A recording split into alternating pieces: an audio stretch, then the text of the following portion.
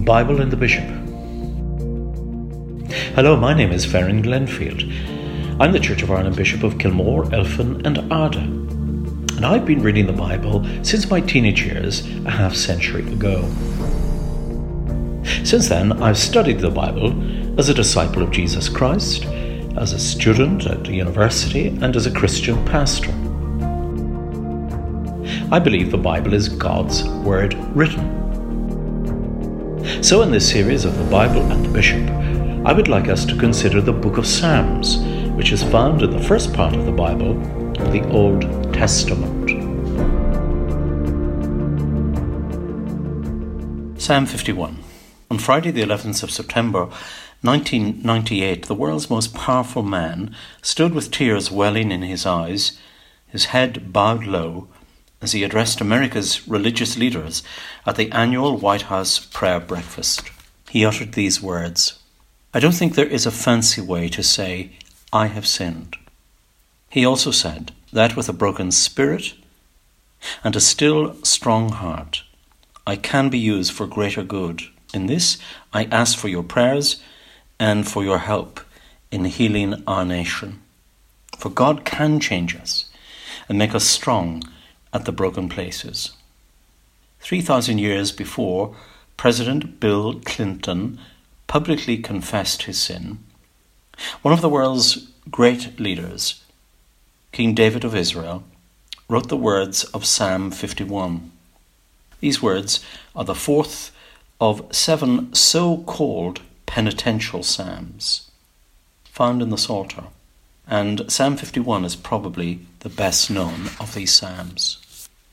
If you look at the heading above Psalm 51, you will see yet another reference to the choir master, that is, someone in charge of the music in the sanctuary, followed by a very direct words. A psalm of David, when Nathan the prophet went to him after he had gone into Bathsheba. This is probably the most graphic and revealing heading in all the Psalter. It refers to the events painfully described in the second book of Samuel, chapters 11 and 12. In summary, from his palace, one spring afternoon, David saw a beautiful woman bathing. Her name was Bathsheba, and in a moment it happened. A Me Too moment. This powerful man, the king, took Bathsheba and committed a grievous sin, adultery. He stole her. Sometime later, David learned that Bathsheba was pregnant, and he sought to cover his tracks.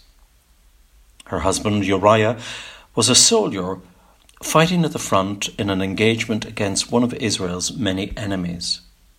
David commanded Uriah to return home from the campaign, hoping that he would sleep with his wife and all would be well.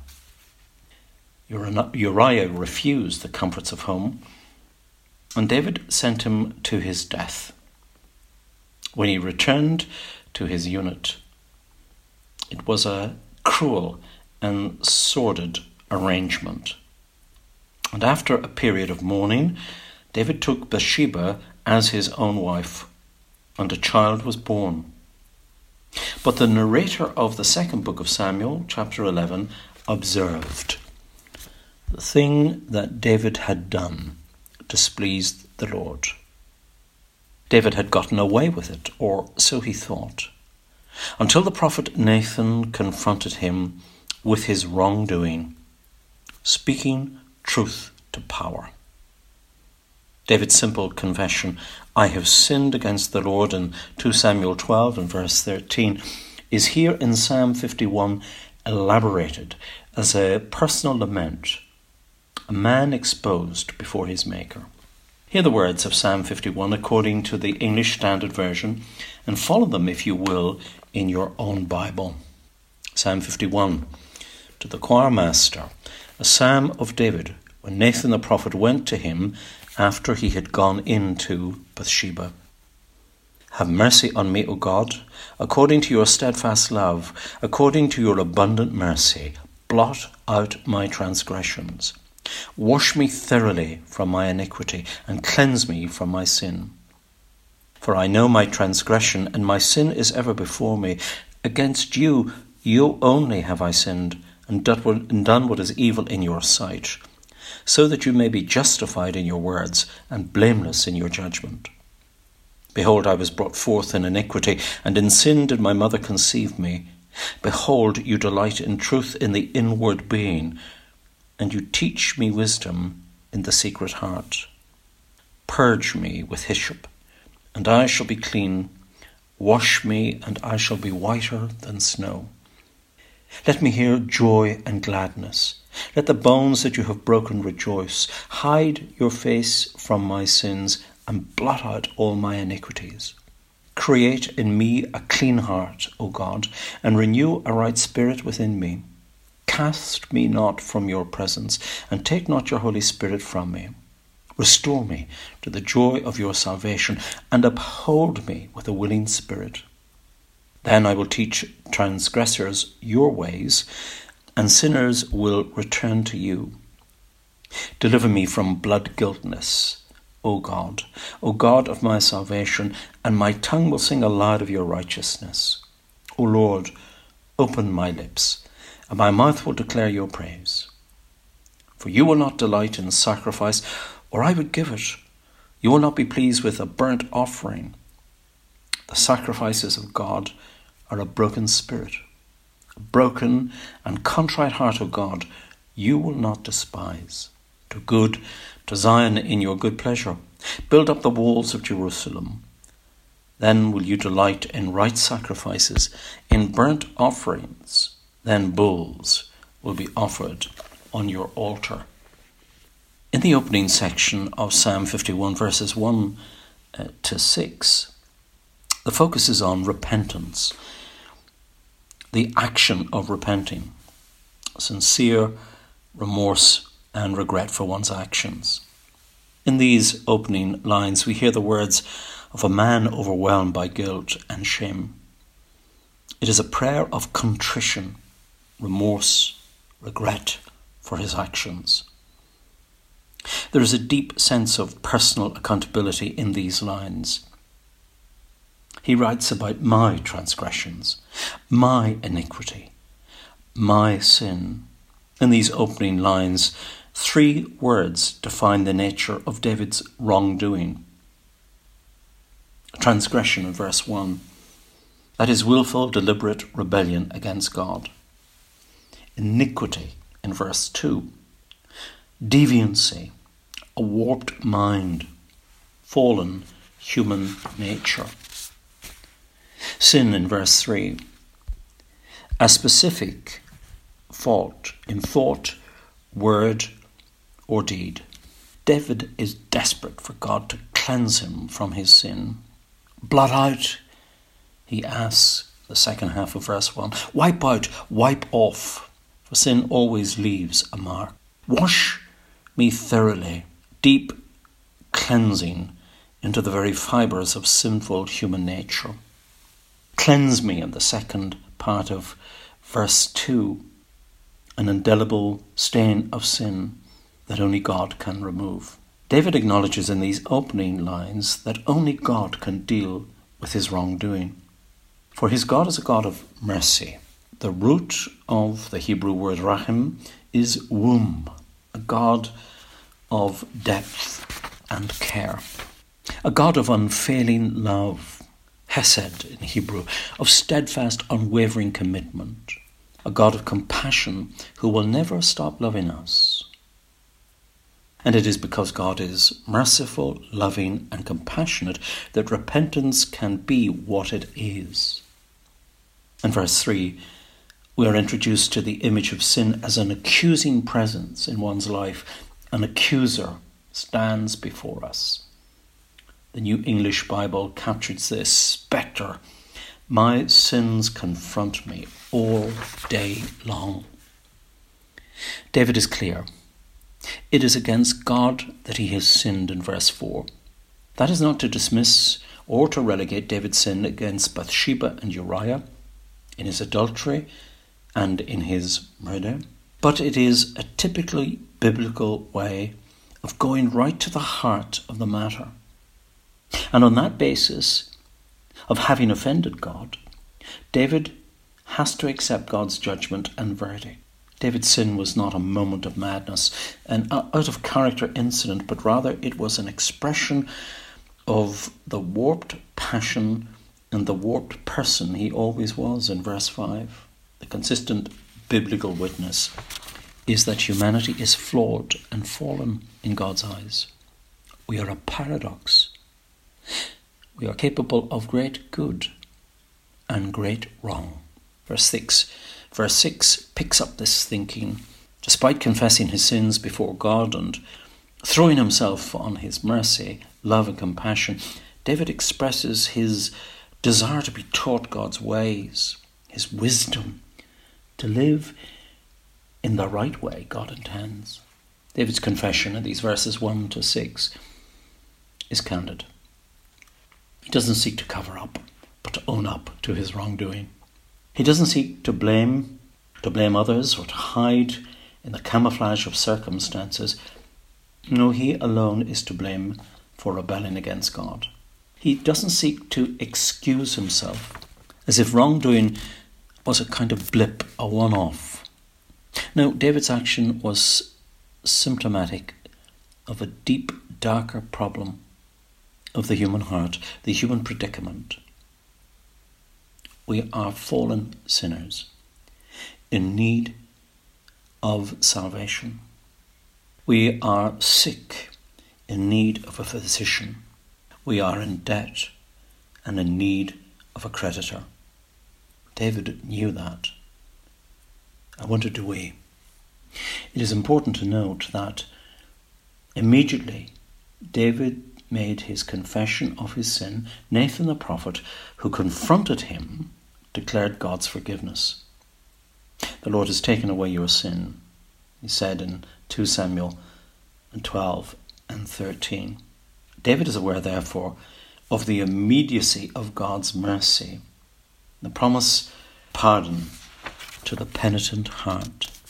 David had sought God's forgiveness and he had received it, but he also yearned for restoration in his relationship with God, which is picked up in verses 7 to 14.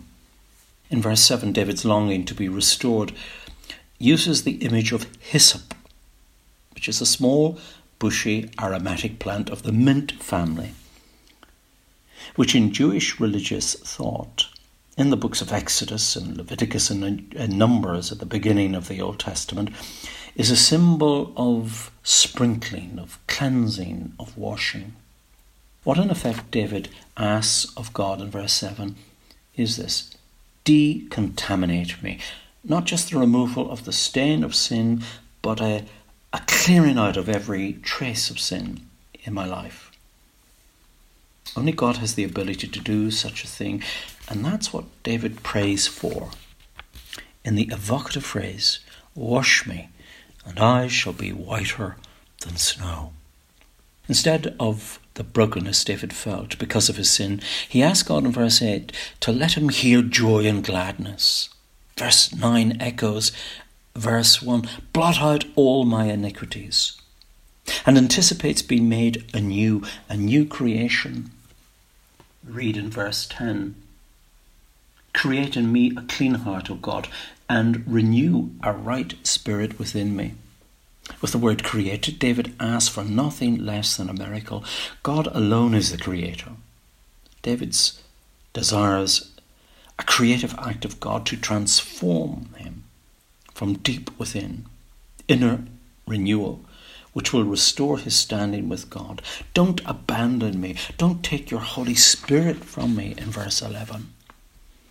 Unlike the New Testament, when the Holy Spirit was given to each believer in Acts chapter 2, in the Old Testament the Holy Spirit was given by God to individuals for a specific task.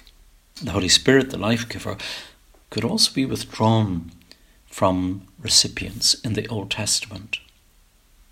And so David feared the loss of what God's Spirit brought to his life. Verse 12, the joy of salvation, a willing spirit and a witness, teaching God's ways so that sinners might be restored to the Lord, and praise. And my tongue will sing aloud of your righteousness. In verse 13. Behind the longings for restoration in these verses, 7 to 14, lies a solemn awareness of the seriousness of sin and a terror of the consequences it brings. Sin separates us from God. Sin strangles our lives. Sin sours our human relations. But the God of grace always has better things in mind for us. And in his Son, Jesus Christ, great David's greater Son, has provided a remedy for sin. Our contemporary world is frantic in search of a remedy for COVID-19. God, in his mercy, has provided a remedy for the deadly virus of sin which infects all humanity. We read in the New Testament words of Peter and words of Paul, who were recipients of God's remedy. The blood of Jesus Christ, God's Son, cleanses us from all sin.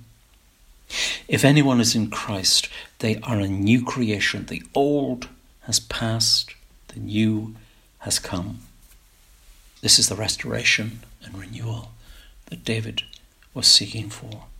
The closing lines of Psalm 51 speak of regeneration in verses 15 to 19, which opens with the very familiar words to Anglicans, O Lord, open my lips, and my mouth will declare your praise. These words have been paraphrased and used in the Anglican liturgy of morning and evening prayer since the 16th century. There's an invitation to corporate worship of regeneration. David Shem had sealed his lips. He longs to worship freely, uninhibited by a guilty conscience, grounded in genuine repentance, which is signified in verses 16 and 17. Not with the externals of worship, the sacrifices of the sanctuary, the burnt offerings, but in internal broken spirit, a broken and contrite heart which God accepts. God, Derek Kidner suggests, God is looking for a heart that knows how little it deserves, but how much it owes. A God who welcomes penitents, those with broken and contrite hearts, and graces them with forgiveness, restoration, and renewal. This is good news, and it's open to all. No wonder David asks in the closing verses 18 and 19 of Psalm 51 that God would regenerate Zion, that is, the city of Jerusalem, in these graphic images of building up its walls, verse 18, and right sacrifices in the sanctuary in verse 19. David was aware that his sinful thought and action were undermining, blighting the security of God's people as a whole. In his own regeneration, he pleads for the regeneration of his people to God's favour, the first part of verse 18, God's security, the second part of verse 18, and to fellowship with God. Leadership, whether in the 10th century BC when David lived or the 21st century, is fundamentally an issue of character. Leaders at whatever level, national, religious, business, in the arts, culture, media, whatever, may well be charismatic, clever, competent, compelling. The secular view gives credence to the separation between the private and public life of leaders.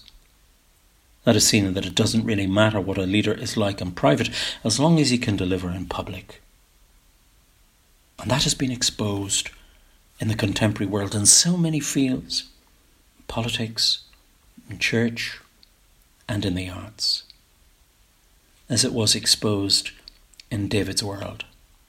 The biblical worldview is that character, integrity, and the authenticity of leaders should be consistent in private and in public. And when they get it wrong, as so often they do, they have to own up, apologise, seek forgiveness and restoration.